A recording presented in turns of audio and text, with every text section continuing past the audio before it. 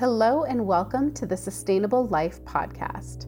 My name is Em and I'm the host of this podcast and the founder of the Sustainable Life app, an app for sustainable living made easy. The Sustainable Life app connects you with sustainable brands and businesses worldwide. And the purpose of this podcast is to interview various experts in the world about topics relating to sustainability. Our podcast objective is to help keep you informed, encouraged, and inspired. So COVID-19 sucks, and we all know it.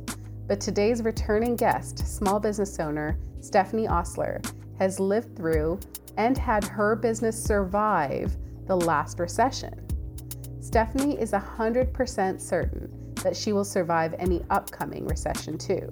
Different from the majority of the narratives that we've been hearing nowadays, right?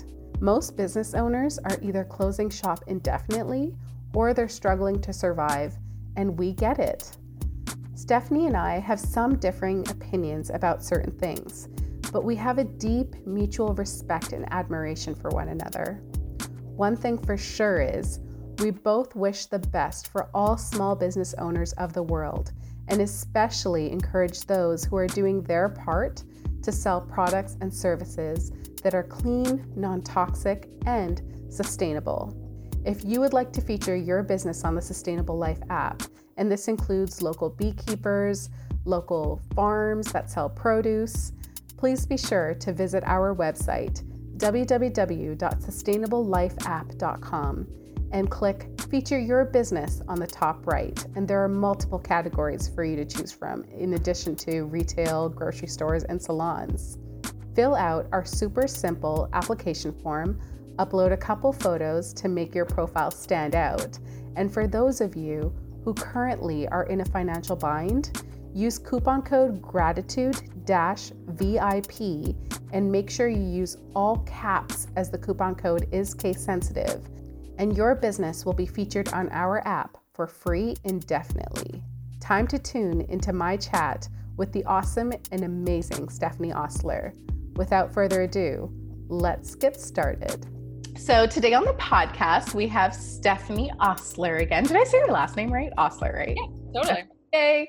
So this is kind of our podcast number 2. Last week's was an introduction of Stephanie and her business. And now we get to talk about COVID and how COVID has affected you and all the goodness that has come of it too, because you've actually used this time for your good. So welcome to the show, Stephanie. Hey, thanks.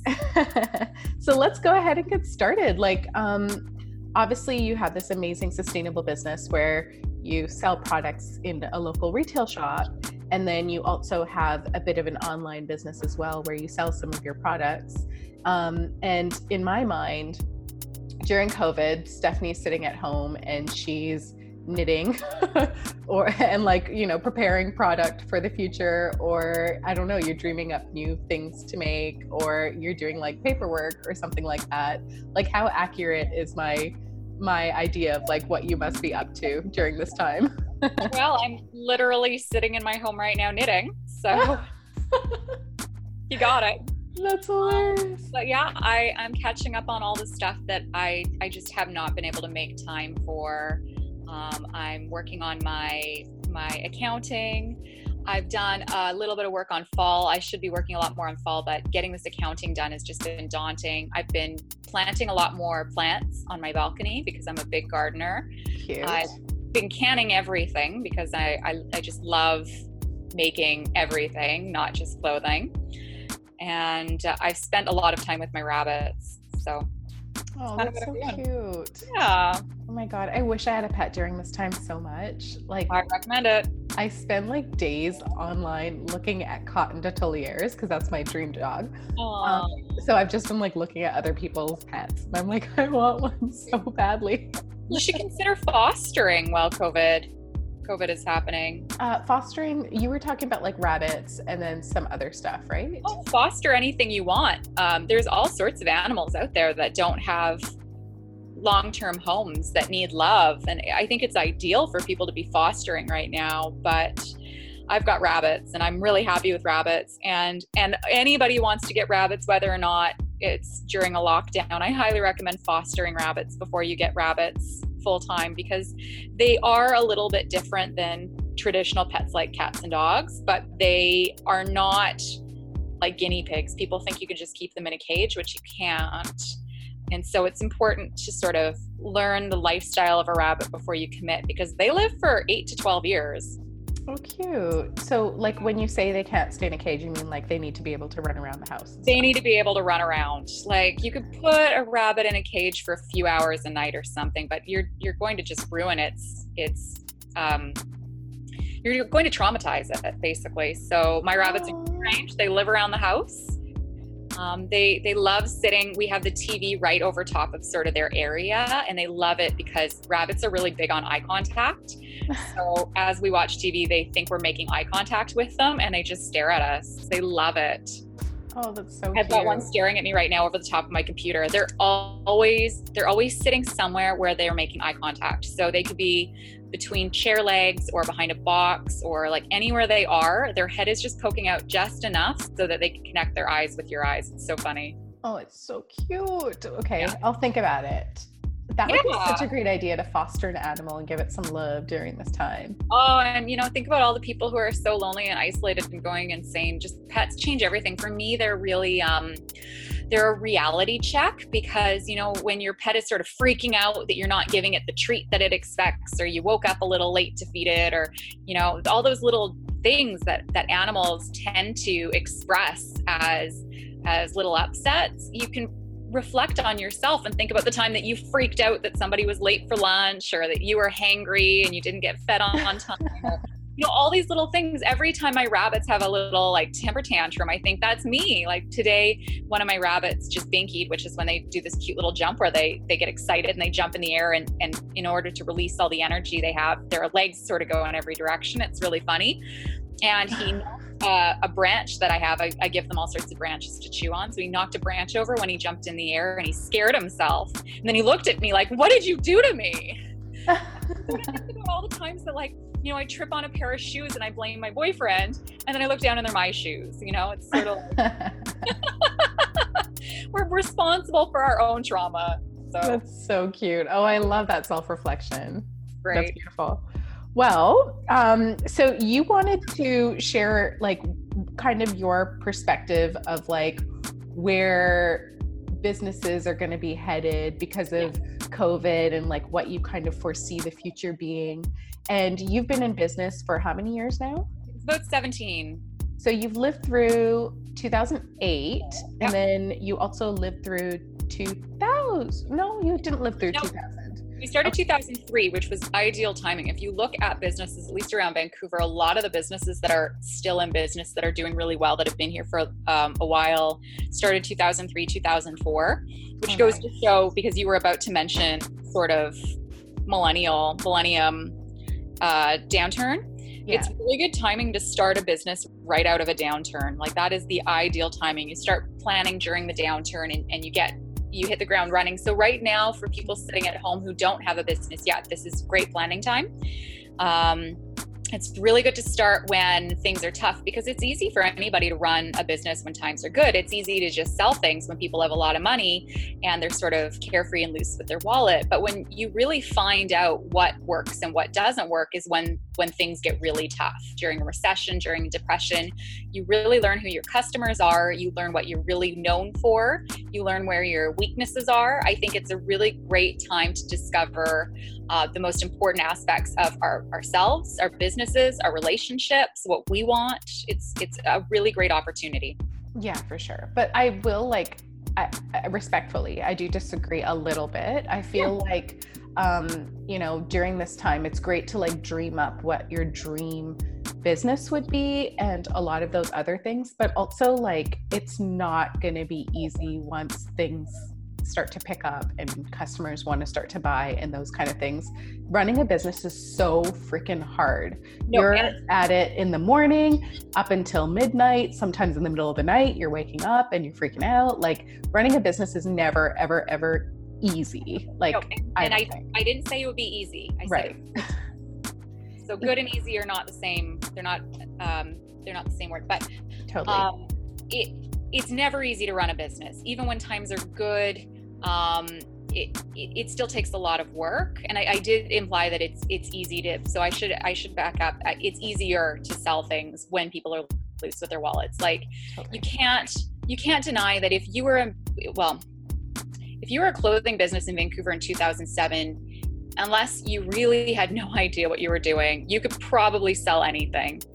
And it still takes a lot of work. There's remittances, there's staff, there's commercial leases, but the difference between selling clothing in 2007 and selling clothing in 2009 are just like entirely different worlds. They're totally different species. And it's the businesses that survived through 2008, 2009 and came out the other side that came out stronger. That's true. What did you do back when the recession hit? Like, how did you come back out of it? So I was about 22 and I'd never heard the word recession before. I mean, my parents had used it when I was younger, but I didn't really know what it was. And during 2007, the beginning of 2008, when things were going amazing, and like I implied, you could pretty much sell anything, we were doing so well. And I thought it was because I was brilliant. Like, I thought that I had figured things out. I thought I was a great designer. We had about 12 people working for us at one point. We had 3 full-time sales reps. We had 3 stores in Hong Kong and stores in the Netherlands and stores all over the States. And we were just selling everywhere. And when the economy tanked, because I had taken all the credit for the good times, I really blamed myself for the crash. And it takes 2 consecutive quarters of negative growth in the economy to be termed a recession. And since we hadn't hit 2 consecutive quarters yet, the word recession wasn't common. And so I started digging for information because I didn't know what was happening, but I knew that everything had gone belly up. And if I didn't figure it out, if I didn't figure out what I was doing wrong, I was going to lose my business. And as I started putting the puzzle pieces together and realizing that this was actually something greater than what was happening in my own little teeny tiny company, I realized it was an opportunity. So we had a store on Main Street that was about 400 square feet. And I realized that a commercial lease was going to be going for a very good deal because nobody wanted to sign leases at that point. So we signed a lease for 8 years for 1,500 square feet. It was probably one of the best priced leases on Main Street. It was a really great opportunity to get a commercial space. So I wouldn't recommend anybody get a commercial space right now.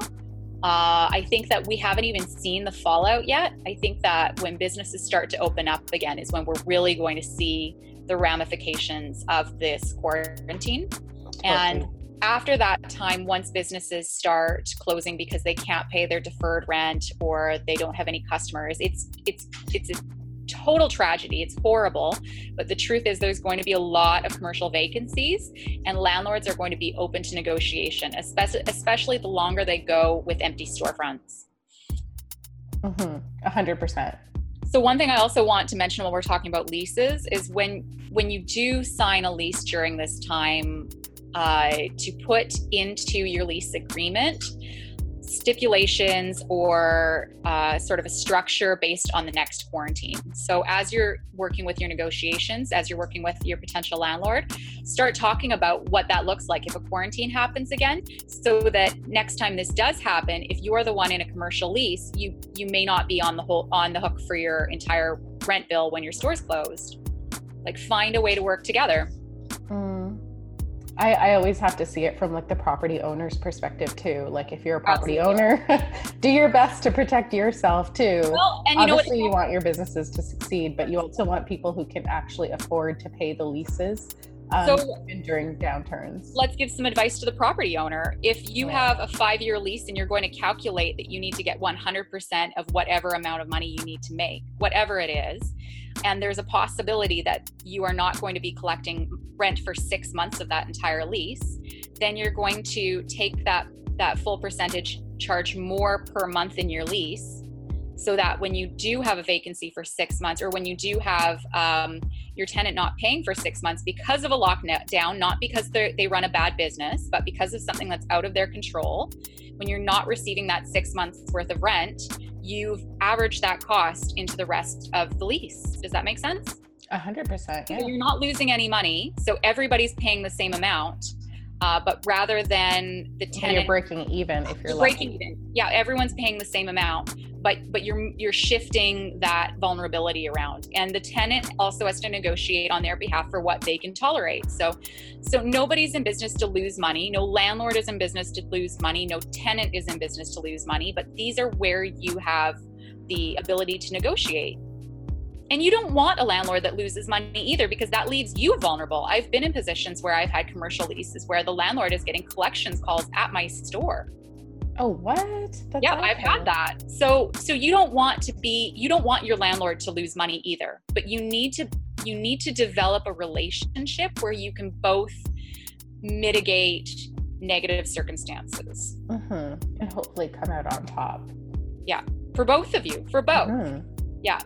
That's so beautiful. Don't leave vulnerabilities for either one. And landlords need to protect themselves too, because if you as a landlord are creating a situation in which you can afford to allow for your tenant to have and figure out what the timeline is. Like nobody's going to be in a good place having tenants not pay for an entire year. But if you could relieve them of 4 months of rent during a lockdown in lieu of getting that money elsewhere in the lease, if you can do that, then you're going to have a stronger tenant relationship too. Because if your tenant has to close their store down and walk away from your store, how many months are you going to be without a tenant anyway? Mm-hmm. That makes complete sense. Yeah, it works on both sides. And I think people need to stop looking at these things like we're adversaries. We're actually colleagues. We're in business together. We're doing business together. As a landlord, your tenant needs to make money that benefits you, because a commercial lease, a tenant is responsible for the entire space, investing money into improving that infrastructure, renovating it, maintaining it. So as a landlord, you want a successful tenant to have the money to spend on that infrastructure, right? This goes in both directions. Oh, 100%. And I think my perspective is just like, everybody's going to come at it in a way of like, how will I survive? Completely. So what you're saying is like, both people are at that point. So you just have to come together and be like, how can we survive? Yeah, exactly. The me to we. How can we work together? And I'll tell a little short story about a friend of mine. I won't say what business it was, but a friend of mine opened a restaurant, and when they were looking for investors, they brought their landlord on as an investor in the restaurant, which was brilliant. So smart. Because the landlord was very flexible and gave them an incredibly low rental rate, but he was also profiting when the business made money. So a very small business doesn't have much in equity to offer a landlord. But if you're a medium-sized business where you're looking at actually paying out dividends, or maybe if you're considering selling the business down the road, like a restaurant is a very viable business to sell, then that landlord can actually benefit from giving you a break. So there's so many different ways that we can work together to make this successful for everybody, because everyone needs to profit or nobody profits. Have you seen a lot of businesses like in the last recession completely fail and go bankrupt and that kind of stuff? Like, did you have a lot of friends who went through that? Oh, 100%. Absolutely. And I've had friends file for bankruptcy in the good times. I don't think people know that with commercial leases, it's not like residential leases where you are on the hook for paying it. You can't just walk away from it unless that landlord releases you from the lease. So sometimes filing for bankruptcy is the only way to get out of an obligation that you have no way of meeting. It happens all the time, and it's really unfortunate, but that's why people need to develop really good relationships. And that's also why people really need to be aware of their strengths in business. Mm-hmm. So that's one of the opportunities in a downturn, is you really get to analyze what's working and what's not working, because you can no longer support the things that don't work. You can no longer support the things that don't work. Give me an example of something that won't work. So in 2007, when literally everything sold, like we could make anything for the store, put it in there and sell it. We just made everything we possibly could. We got our hands on all the fabric we possibly could. We could not make clothing fast enough. Okay. When the economy tanked, we had to sit down and actually assess what our demographic was, who we were selling to, where the money was, and really start focusing on those items. And I'm seeing it further. So one of the things that I always say on interviews, and I think I said it in the last one, the biggest mistake I ever made in this business is I have too much variety. And it comes because I launched my company as a brick and mortar store back when nobody had an online store and you had to rely on foot traffic. So you had to be able to sell something to whoever walked in. So we had to have a lot of variety. And these days with online sales, you really need to specialize in something. You need to be really good at one thing, and you need to find your customer wherever they are in the world, because they're not walking through your door. And so every time the economy tanks, it's a big process for me of just cutting. What is not selling? What is not working? Just cut it. Where do I lose money? Because we make things every day that lose money. So it's a great opportunity to find out who your real demographic is, who's actually buying from your business, who supports it when times are tough. I still have online orders coming in. People are still buying things, but what are they buying? They're buying mostly underwear and jewelry. That's what people are buying from us. So we need to focus mostly on underwear and jewelry. Oh, that's fascinating, because I love your sweaters. I love your jackets. Me too. Well, and the sweaters are a problem. I'm just obsessed with knitting. Like I just can't stop. You can't physically stop me from knitting. I love doing it. I don't need another sweater. So we'll keep on selling the sweaters because I really get a lot of personal pleasure out of it. But when we're looking at online sales, because right now everybody needs an online store, and I don't think I have to explain why it's such a necessity at this time, but it is. Think about what price points appeal to people online. People aren't going to spend a lot of money buying something from you if they don't trust you. So the degree to which they trust you also equates to the amount of money they're willing to spend with you online. Does that make sense? 100%. So if you're walking into a store, quote, air quotes, walking into a store online that you've never heard of before, and you're looking for a thing, you're looking for a dress, but you don't know this company, you don't know their track record, you don't know their quality, you're probably only willing to spend $20 or $30 on something, which honestly also means you're going to be sorely disappointed by the product you receive. But if you're looking to buy something that costs more money, you're going to go to the people you trust. So back to the sweater game, knitting a sweater takes me about 60 to 80 hours. The yarn costs $150. I'm never going to make my time back making a sweater, but I have to at least charge for the fabric and the overhead of running the store. So our sweaters usually run about $300. If you can't try it on, if you can't easily return it, if you can't talk to me in person and learn more about this garment, it's going to be hard to part with $300 online. But it's easy to part with $25 for a pair of underwear. That's true. So companies really need to be reflecting also, if we're all migrating online, which is the direction things have been heading in for a long time. I don't like it, but that's just where they're going. We have to really look at what price points are working for us and what people are willing to spend, and how do we develop trust?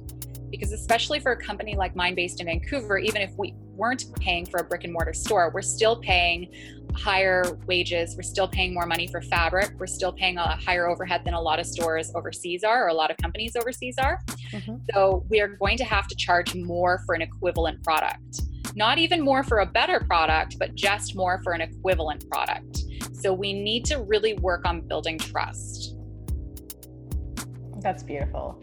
Good. So something that really comes to mind for me, which I kind of want to pick your little brain about, your gorgeous brain about, is, so obviously the recession last time was very different. It was like, had to do with like the financial market and blah, blah, blah. This is a whole new game. Like this is created by COVID, and it's like the repercussions of what happens post-pandemic to the economy. It's going to be very fascinating to see. So I'm a little bit curious about how it's going to affect our trade relations with other countries. Like, what do you think? Okay, this is a really, really great question. I love this. But first, I want to backtrack to this being caused by COVID, because obviously that's the trigger. That's the spark that lit the whole thing on fire. But you are into stock markets as well. And you know that we never fully recovered from 2008. Equities were sort of overblown because companies were doing buybacks. This may be a lot of No, they're doing buybacks in in recent years, but that's because they had so much money and they were being stupid with their money. But they had so much money because of the quantitative easing for the most part. They haven't been investing in their companies, which implies the money has not really been getting to the average person or what they call the No, they weren't investing in new jobs. Some were not. It's only if they had to. No. So many people were investing in new jobs, please, like Amazon and so many others. They were actually creating new jobs within their companies. Others, like there are good companies out there that do their best to not have to give dividends unless they have to. But the majority of companies that are creating new jobs are creating new jobs at the lower end of the job spectrum. Like Amazon's not paying their workers a lot of money, and they only hire people because they have to, because they're getting more money. They're not creating jobs ahead of demand. No, they invest a lot in innovation, actually. They do invest a lot. Amazon doesn't generally work to create profit. They work to grow, and you see how that results in a larger company. But they also don't create very high paying jobs, which we know. They do have executives, but the majority of jobs they're creating are at the bottom end. But the credit crisis has been getting very high for people in middle North America, even Europe. We've been taking out more and more and more debt, and at some point that house was going to collapse, whether it was quarantine or something else. So I think I'm so pissed. Okay, sorry, this is a total go on. Sidebar thingy, but or tangent, but I'm so annoyed at Boeing. Like, why are you buying back your stock? And then now the freaking government is trying to bail you out. Like, I'm so annoyed by all of these companies, and I just want to smack them across the head, in a non-aggressive way, but emotionally. What were you thinking? Well, exactly, and that's exactly what I'm talking about. So, that they call what we do, the making, the trading, the buying food, the real jobs, they call it the real economy. And the real economy has not really gotten better since 2008. So something had to give. What's that? It morphed. It's not that it didn't get better. It's that consumption patterns have changed. Consumption patterns absolutely have changed. But the quantitative easing they did never got into the average person's pocket either. Let's just agree to disagree. I feel like that's a very larger conversation that we could be having. It totally is. And I think it might be very unrelatable to a lot of our listeners. But the point that I'm trying to make there is that this is actually an opportunity to clear out a lot of those debts and have good things coming. We're looking at sort of minimum incomes, and I don't want to say universal basic income, but we're looking at different ways of getting money into people's hands. We've sort of broken the spell that government tells us that they can't directly give money to the citizens, which is why they do quantitative easing and they put the money into the stock market.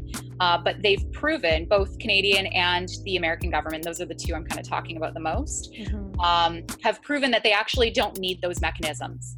So they've sort of revealed the genie behind the curtain, and they've showed us that they can actually bail out citizens directly. So that's going to change things going forward, and I'm not sure how yet. But back to your question about supply chains, the supply chains are broken. Back when I was still doing a full-time regular thing before the quarantine hit a couple months ago, a lot of the stores were not receiving their product from China. They were running out of stuff. A lot of the fabric suppliers say the earliest they're going to get fabric right now is June, which is actually pretty good if you consider everything. Where's the majority of their fabric coming from? Is it China, Indonesia, that place? A lot of it's coming from Asia. But Europe's kind of messed up as well. So any fabric coming from Europe, like Italy produces a lot of product in the fashion sector, and they've been devastated by the coronavirus. So don't expect anything coming out of Italy for a while. I mean, some stuff, but not a lot, for sure. They do a significant amount, but they sell a lot of it to Asia. Asia is obsessed with Italian-made goods. That makes sense. But we're not going to be getting any fine Italian leather goods or anything anytime soon. But this is going to, don't even get me started on leather. this is going to reframe how we see local production. I think that we're going to have sort of two different camps. This is further going to hollow out the middle of I'm focusing on fashion because that's what I know the most, but it'll hollow out the middle of the fashion industry, and we're going to have quality over quantity, and the people who just bargain hunt online and shop at Wish. It's further polarizing those camps. Yeah, I get that. That makes complete sense to me. So companies want to be more vertically integrated because they're selling online. And if you're selling a product online that other people are selling, then people are going to deal hunt for it. So the more you can create and brand your own product, the better. People are going to be looking for quality. And the fact is, it's a lot easier to control the quality and viability and consistency of a product if you can walk right into the facility that's producing it. So local is going to be king in a lot of senses. Yeah. It is going to remain expensive, and we're going to lose probably about 80% of our clothing designers. But for the people who are really shopping for quality, who are looking for value, they're going to be looking for local. I'm so excited for that. And that's going to be like outside of obviously clothing and such as well. I think that trend is going to be set for multiple industries.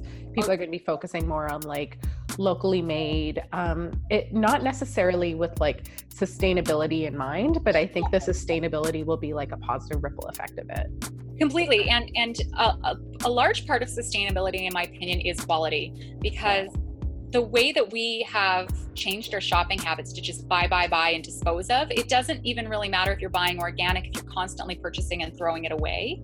It's not really, it is better than buying conventional if all things are equal, but ideally you want to be buying less things and taking care of them and making them last longer. Mm-hmm. And so what I did see out of 2008 was people were coming to me all the time and telling me that my stuff was the stuff that still worked in their wardrobe. Everything else had fallen apart long ago, but my stuff was the stuff that still held together. And when I think about my experiences with H&M, I don't buy their stuff for myself personally, but I've had to use some of their stuff when I work in film. It doesn't last through the day. You can dress a character in a pair of pants from H&M, and by the end of the day, the crotch is ripped out. So you need to have multiple pairs of the same pants just so you can replace them throughout the day from H&M. So and full disclosure, so Stephanie sometimes works in the film industry as a buyer. Me too, and it's fascinating. It's film and television industry, yeah. It gives me so much insight into shopping trends and quality and production, and it keeps me really well informed, and it's a really fun thing to do. But anybody who is quarantined at home who hasn't bought any new clothing in a while is going to quickly notice what still looks good in their wardrobe as opposed to what they're throwing out, what's sitting in the corner waiting for the thrift stores to open. So H&M has to really work on their quality control and start using appropriate fabric for their garments. They're using shirt fabric for pants. Of course they don't last. It's ridiculous.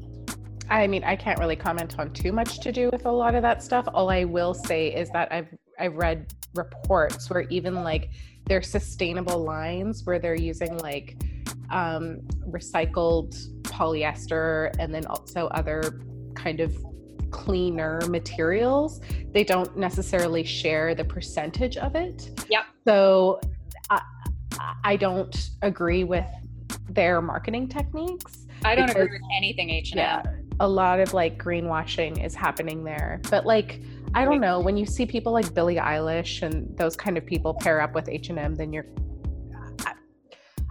it's very, very confusing, all of it. So, I think what H&M is doing is also something that just sort of has to be tried by somebody eventually at some point, which is a fast fashion brand trying to be eco-friendly, and they're not pulling it off. And for every reason they're not pulling it off is every reason we can demonstrate it's not going to work. Fast fashion needs to die a quick death. As quickly as it came into existence, it needs to be gone. Fast fashion is going to be the death of all of us if we don't get rid of it. Yeah, or they need to like morph into recycled fashion and stop calling themselves But even fashion. recycled fashion, it's the same thing. I mean that even if you're buying something organic, and I agree with you about the study they did with H&M. It was a Norwegian, it was in Norway. I can't remember what the organization was, but they were Norwegian, and they said that they can't verify any quantities of recycled or sustainable materials in anything that H&M is selling. Yeah, the percentage. And if you're buying an organic cotton t-shirt, let's even just say it's 100% organic from H&M, if you need to buy a new one every week, you're still disastrously creating consequences for the environment. That's true. Why would they be buying one per week though? Is it They just wear out so trend? fast. Oh, I get ya. Oh my God, they're garbage. It can't happen. It absolutely can't happen. With all, you can use the most sustainable materials, you can use recycled whatever you want, but if the clothing doesn't last, it's not environmentally friendly. Even just think about the amount of petroleum that goes into shipping that clothing around the world. If you're producing that clothing to meet those prices and demands, it has to be made overseas. So right there, how much CO2 are you releasing in just shipping those garments around? Fast fashion does not work. It cannot be sustainable. Yeah, well, hopefully it dies a quick death, right? I would like to see a lot of it morph though, I'll be honest. And I just want it to become like 100% recycled fashion for the people who like need the cheap and the quick. I would love for it to morph into that. I totally disagree. And the reason I disagree is because— What are you going to do with all that leftover fabric? What are you going to do? The first thing we need to do is slow it down. So we need to not be making so much and buying so much. We need to slow it down. 100%. I agree with you there. I'm not saying like keep it fast. I'm just saying morph it completely so that it's 100% recycled. You get the shit that they created in the past, you turn it back into thread, and you just let it become its own little circular, whatever the heck. What I disagree with is the cheap part, because somebody's paying for it. It's going to be cheap-ish is what I'm saying. Somebody's paying because for it. Like the big box stores and like, okay, I'm not saying let's keep H&M alive. I'm just saying that like there is a model that's been set up by various brick and mortar type businesses like big box stores where they do sell product. So I just feel like if that product becomes 100% recycled product, and there's people out there that for whatever reason want the polyester and the chemically ridden clothes and all that kind of stuff, and they're okay with that because of a particular price point. I'm not saying like keep hiring child labor, keep doing things the way you were doing, not at all. I'm just saying switch to a recycled mode. Sure. But the prices will go up a bit, but I don't think it'll be substantial. Yeah, and that's why I disagree, because right now those prices are only as low as they are because we're using modernized slave labor. Oh, okay, I get you. So I don't have any problem with recycling materials, though I want to point out that whenever you recycle a material, it is of a lower quality the next time because you're breaking the strands. So you actually reduce the viability in the material as you recycle it. Not to say we shouldn't recycle it, but it's more argument for why we need to make things better quality in the first place, because we need to be recycling them less often as well. Things need to last as long as possible. But when they break it down and they turn it into a new thread, isn't it possible to make that thread then stronger? Because it's essentially breaking it down completely and turning it into something new, no? Depends what the base material is. Interesting. Yeah, I don't know enough about like the machines and how they work. Maybe you know more, I'm not too sure. If you're using a natural fiber, every time you recycle it, it becomes a lower quality. Interesting. But if you're using a synthetic fiber like polyester, you probably hypothetically melt it down and have a similar quality of product. Yeah. Polyester is really bad for our environment and your health. And putting so many chemicals into it every time you reconstitute it. You want to be doing that as few times as possible as well. There's nothing you want to recycle frequently. Totally. But like, this is where I struggle, is like, what would we do with all of that crap fabric that's made itself into the world these 2-3 decades? And we do need to recycle. It absolutely needs to happen. But the first thing that we need to stop doing is we need to stop buying garbage, and that's just it. And I really have a problem when people say that that poor people need to be able to afford clothing. And the reason I have a problem is because we're making modernized slave labor okay. And everybody's life is equal, and nobody deserves to be enslaved so that somebody else can wear clothing when there is so much clothing out there already. And it's not just clothing. It's like shoes, it's freaking home decor. It's so much crap. It's ridiculous. I 100% agree with you. I'll say this to you over my computer, where we know that the minerals mined in my computer, it's to some degree at some point used slave labor. It's probably horrible. Yeah. But we need, and this is why, like, my computer right now, I bought in 2009. It's getting very slow, but I won't replace it right now, because if we don't have another option right now, the least we can do is make things last as long as possible. Drag out replacement as long as possible. And back to me saying, because I want to really, I don't want to sound like I don't care about people who have no money or less money, but giving them garbage and making them pay for garbage that isn't going to last is actually not good for them financially either. We need to start looking at what people deserve. What are the minimum requirements for a person's life? Like food, shelter, clothing. Those are the basic needs that we need to be covering for all people. That's so beautiful. Hey, want to play a game? Yes. Okay, so I play this game with people who I really love, and clearly I love you.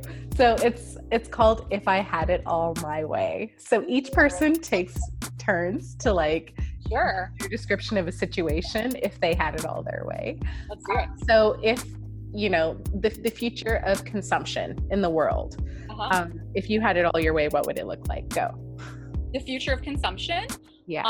It would be people really valuing what they have, really appreciating and not having as much. That's so simple and so beautiful.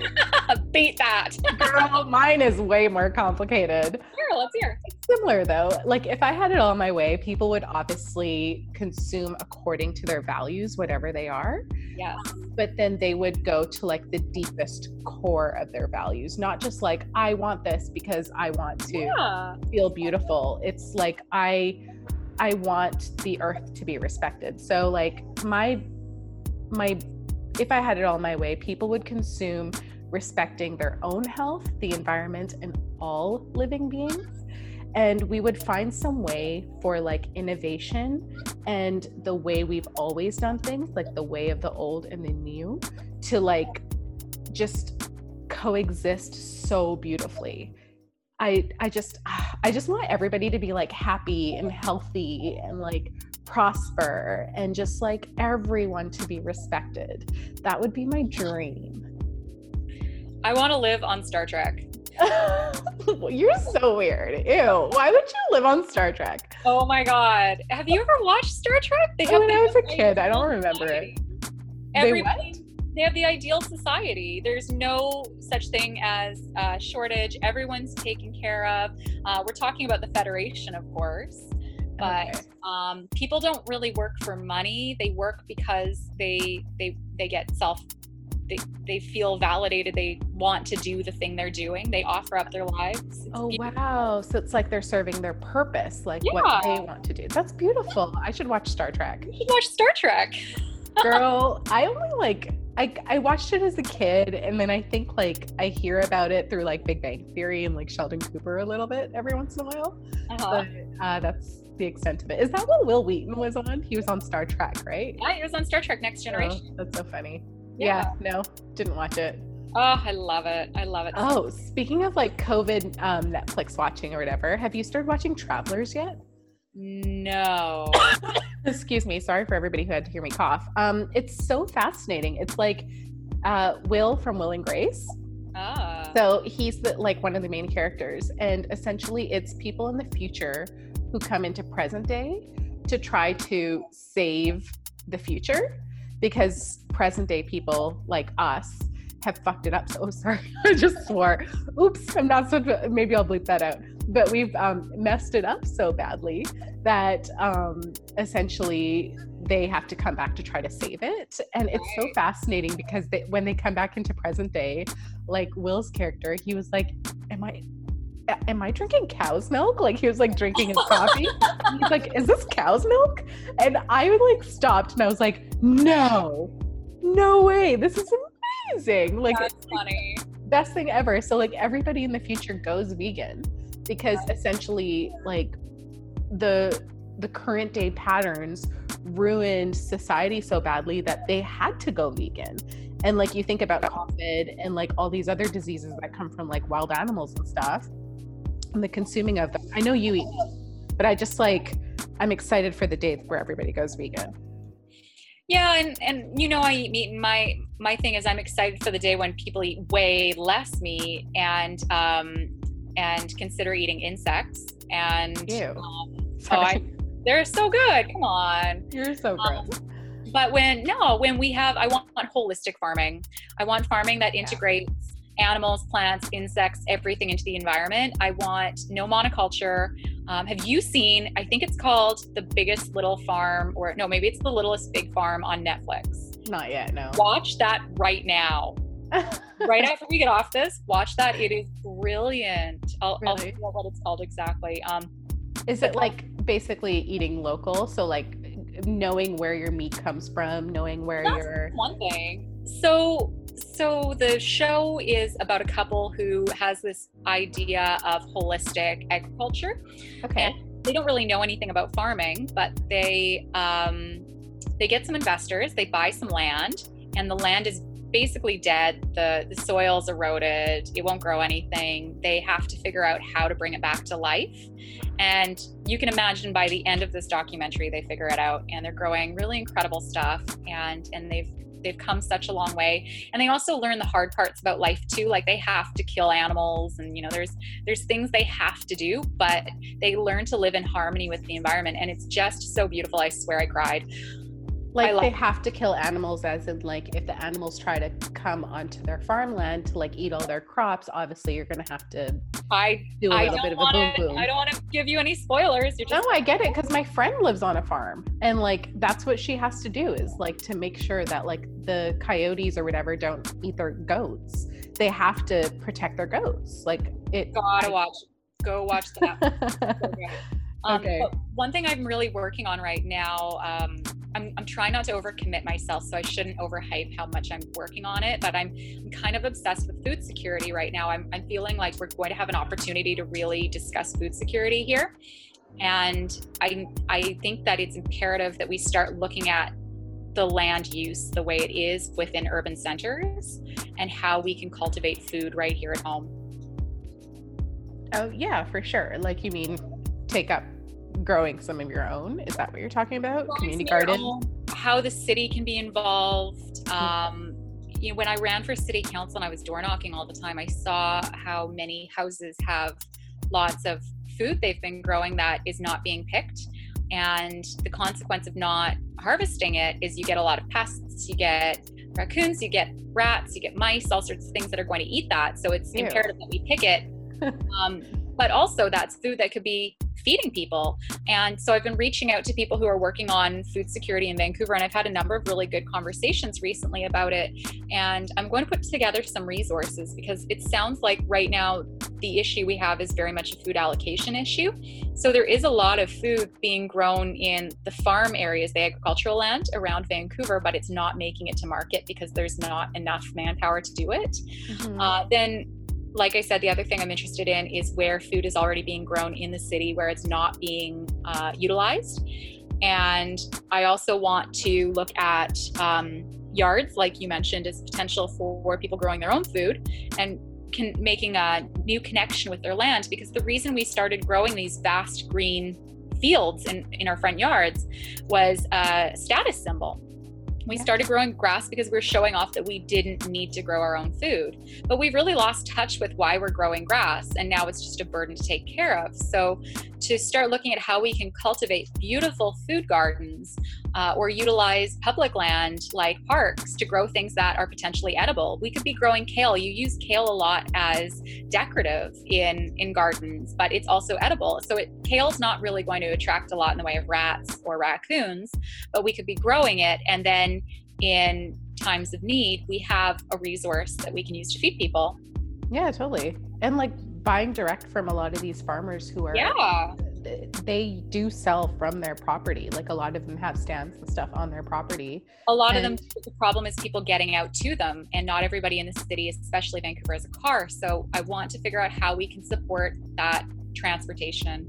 Oh, that's cool. And for those of you who have a car, check out the Sustainable Life app and go to the grocery section, because a lot of those farms are on the grocery section. Well, and if we can reaching out to them. If we can organize this well, we can create something like a co-op that we can also add to the Sustainable Life app. Yeah, that would be so cool. Right? Like, eco service providers that go and they pick up like, you know, your goods for you and drop it off to you, or like have like a community pickup spot. So my vision right now at the moment is not a big vision, because my problem is I overcommit myself to things. I obviously, like, I'm a clothing designer. I'm teaching at SFU. I work in film occasionally. And now I want to start doing food cultivation. Like, it's too much. Sister, preach. You're preaching to the freaking choir. I have so many projects on the go. You know what we should do is we should get together and do projects so that we don't have to be like the one and only person that does everything.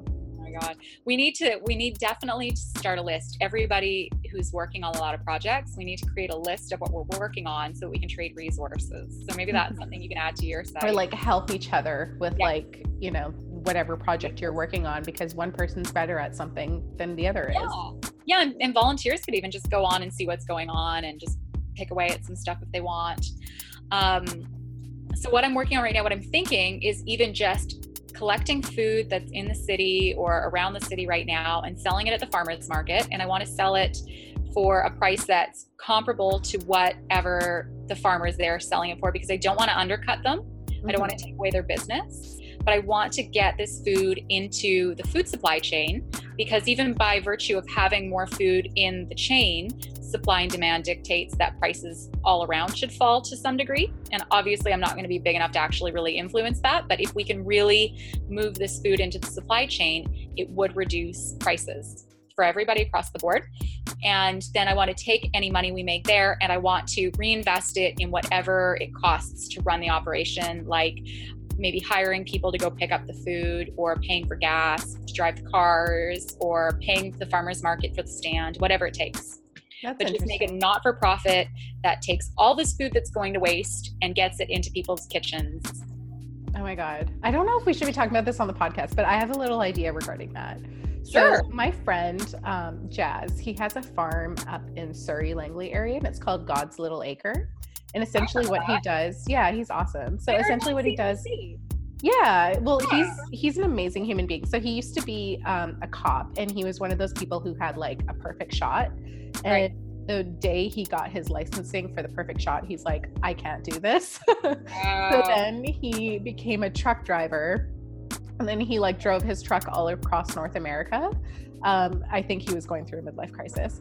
And then he became a private detective, and he started doing work for like Global Television and blah, blah, blah. And then he kind of gave that up and started the farm, because he realized that like you can't give people a job if they can't even feed themselves. No kidding. So he just started like growing vegetables, and his goal was to essentially create the farm, have a bunch of free vegetables and fruits, and then just give that to people who need it for no cost.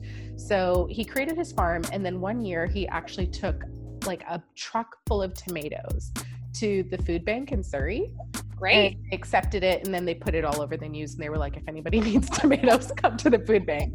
And then the next year when he did it, the food bank rejected his donation. Why? Because they don't have a structure set up. And I feel like he was a little bit silly for not giving them a clear enough heads up, although maybe he did and I don't remember. Yeah. And then also on the food bank's end, they should have set up an infrastructure, seeing that there was somebody who's willing to donate vegetables. Like that's an opportunity for like a fair or something like that. Like everybody come to the grounds and get free tomatoes once a year. Yeah. But anyways, so he got really upset and he started just giving like vegetables and stuff off of his property. But I know there's a lot of people who would like do something like that. So even like teaming up with like people like him, and like getting them involved in the process would be amazing. Yep. Yeah, that's perfect. Just exactly what I'm looking for. People like that. There's so much, and I'm a little bit overwhelmed with the information I've received so far. Really? Yeah, because there's so much and there's so many people who are working on it. And it really does sound like the biggest issue everyone has is a manpower shortage. And that's something that I'm personally also short on. So my goal at the moment is just create a database of all the different organizations working on it and all the different locations, and then start talking to people and see who can fill some gaps. That would be so cool. Let me know if you need any help with that down the road. I will. And like all these like farms and stuff that you see, they're so welcome to get onto the app for free. I'll give them a coupon code. That's a great idea. Yeah. How many farms do you have? Like not many right now because I just relaunched the app, so probably like under 20.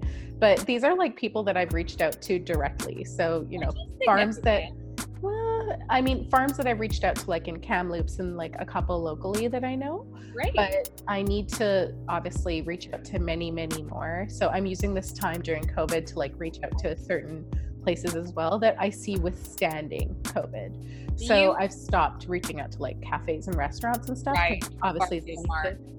But like farms are smart, and then like I guess like direct to consumer brands as well, because when the depression happened back in, was it 1918? I don't remember the exact year. I was reading some reports because, you know, I'm really interested in the stock market and stuff about like what kind of people actually survived the depression. And it turns out that like luxury brands actually did really, really well. So brands like Coca-Cola, where people don't mind spending like at the time it was like 20 cents for like a pop. Well, let's talk about that for a second. Cosmetics. Yeah. So have you done research on that? Yeah, it was when I was in high school and I was working on becoming a clothing designer, and my mom was very much opposed to it. She wanted me to go into health, which thank God I didn't. One of the things that I researched was that when people have been broke, they don't want to look broke.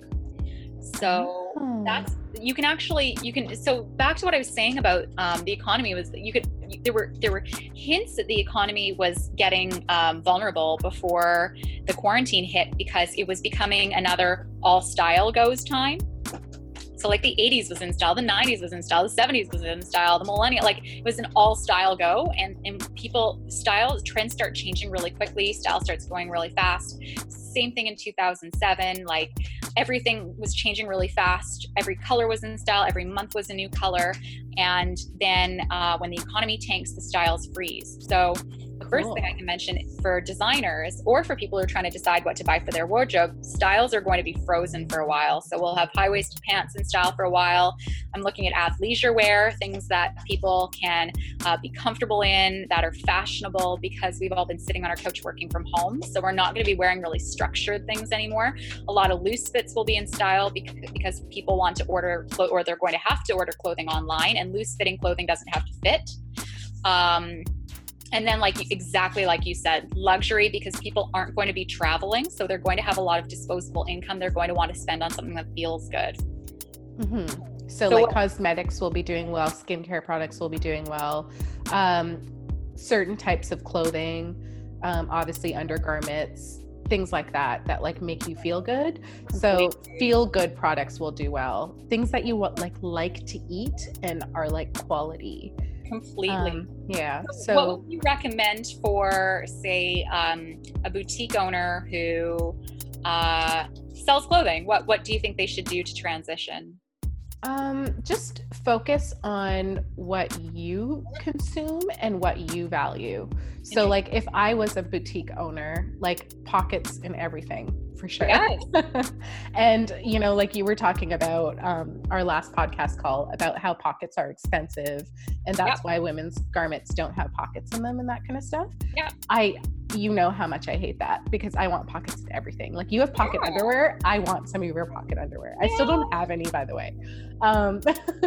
So I would probably make like a pocket mart or something like that, and just have it be like pocket everything, or like just like find what you value and find what represents like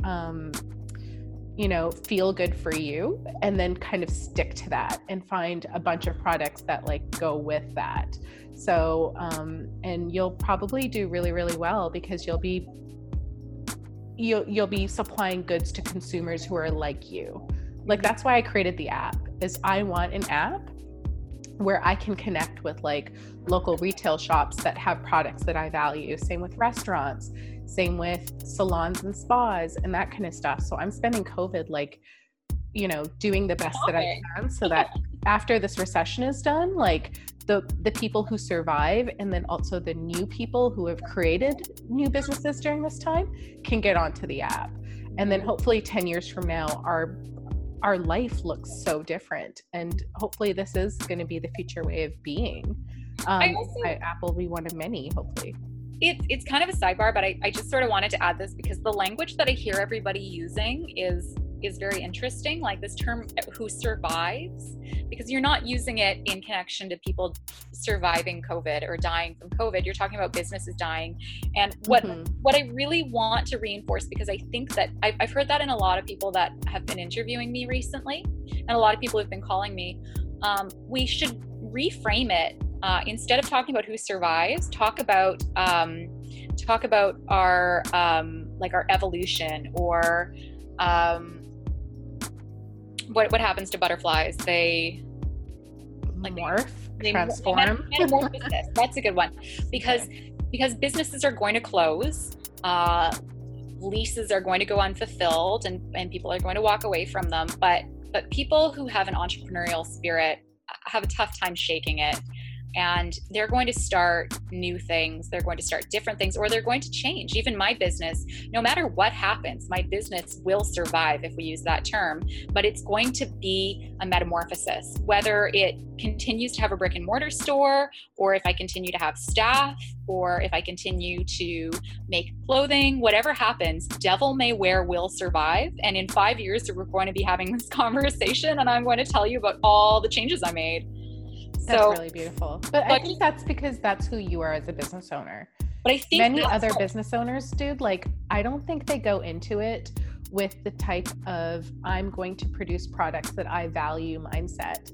People are just, you know, someone will buy this, so I should do this. Like, I have a lot of friends, they have businesses where they're like, there are people in, you know, like whatever their parents' home country, China, that like to do these kind of consuming patterns. So maybe I should create a business so that I can market things to those people.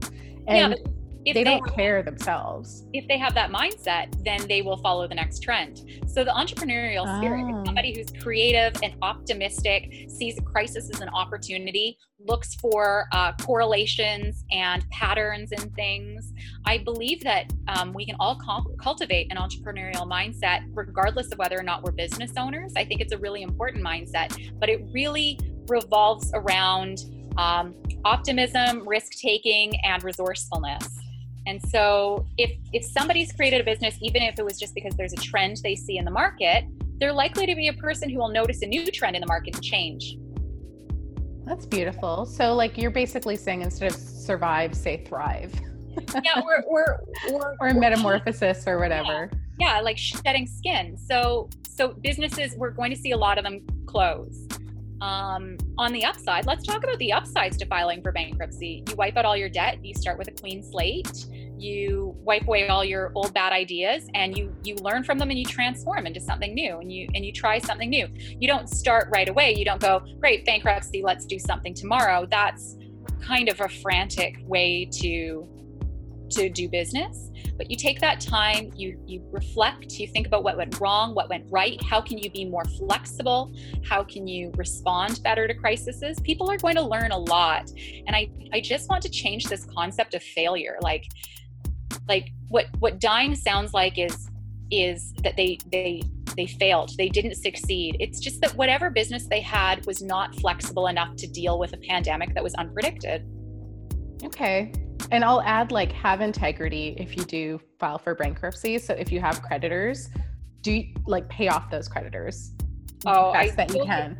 Like, I am so, like, I've been screwed by people who have like filed for bankruptcy and then like taken away my stuff, and I've been like $4 or $5 grand in the hole because of them.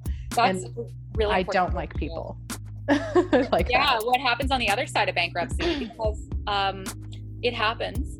And I think that people need to, and I think this is also an entrepreneurial mindset, to understand that the most valuable thing you have is your relationships. So if you're screwing people, you're screwing yourself. You're screwing yourself a lot more than anybody else, because more important than the goods that you lost was the relationship. And hopefully like karma has something to do with that too, but that's all according to like faith and stuff. I don't know. You get what you put out there. So if you're constantly screwing people, I mean, there are people who have been successful so-called screwing people for a long time, but you're not attracting genuine quality relationships into your life either, which is kind of the baseline of happiness for human beings. That's true. On that happy note. Yeah. Don't screw people. Don't screw people. Please have integrity and use this time to like find what makes you happy. Yeah, let's leave it on this note. Utilize utilize the quarantine to figure out who you are and what you want, and what you want to be in this world, how you want to live your life in this world. For me, I've learned how much I actually just really value gardening and just having a quiet life. I really like it, and I want to recognize that. And then cultivate your entrepreneurial spirit as an optimistic person, a flexible person, as a supportive person. Develop your relationships, because like everything else, when times are tough, this really demonstrates who you are as a person, what your character is. So people are going to look at you and how you respond in this time, and they're going to remember that. So take the opportunity to have some positive growth and positive change. Yeah. And know that you'll survive. 100%. You're going to get through it. This too shall pass. Totally. Beautiful, beautiful. Thank you so much for this next podcast. I'm so excited. I love talking to you. I love that we have deep conversations, and we also don't always agree, but we come to brilliant revelations when we talk. Yeah. Well, it's because we have a deep respect for one another, right? So yeah, we're not threatened by differences of opinion. I love it. I love your opinion. I totally respect it. Okay, well, on that note, love you. Thank you for being a part of this podcast. Thank you for listening to this podcast. The Sustainable Life app is a digital platform which includes a mobile app, website, podcast, and documentary series, all centered around the 5 factors for sustainable consumption: impact on human health, environmental impact, respect for human rights, respect for animal rights, and last but not least, socioeconomic advantage, because we want brands and businesses who have sustainable practices to succeed. The purpose of the free Sustainable Life app, available on both Apple and Android, is to connect you with sustainable brands and businesses worldwide. Use the app to do direct-to-consumer online shopping, or for the fun #ShopLocal function, through which you can find local retail shops, grocery stores, cafes, restaurants, salons, spas, event venues, eco-hotels, eco-tours, and even eco-service providers like makeup artists, naturopaths, and dog groomers. This app was created to make sustainable living easy for you. Use it at home and while you travel to live a life in line with your core values. And of course, to #ShopLocal. The app is available on both Apple and Android devices. Have a story idea or suggestions for a future guest for our podcast? Visit www.sustainablelifeapp.com to submit an idea, or email us at podcast@sustainablelifeapp.com with your guest or show idea suggestions. Just a note that we are a non-judgmental community. It is our belief that no one is perfect, but if we all do our part to consume more sustainably, there will naturally be a positive ripple effect worldwide. Our hope is that the app helps to positively impact your health, the environment, and all living beings. On a legal note, the views and opinions expressed in this podcast are that of the guest and do not necessarily reflect that of Mangla Bansal, Tell Your Story Productions, Inc., and its subsidiaries, affiliates, and associated companies. together with all respective officers, directors, and employees thereof. Thank you for being such an important part of our community. The love enlighten me salutes the love enlighten you. See you next time.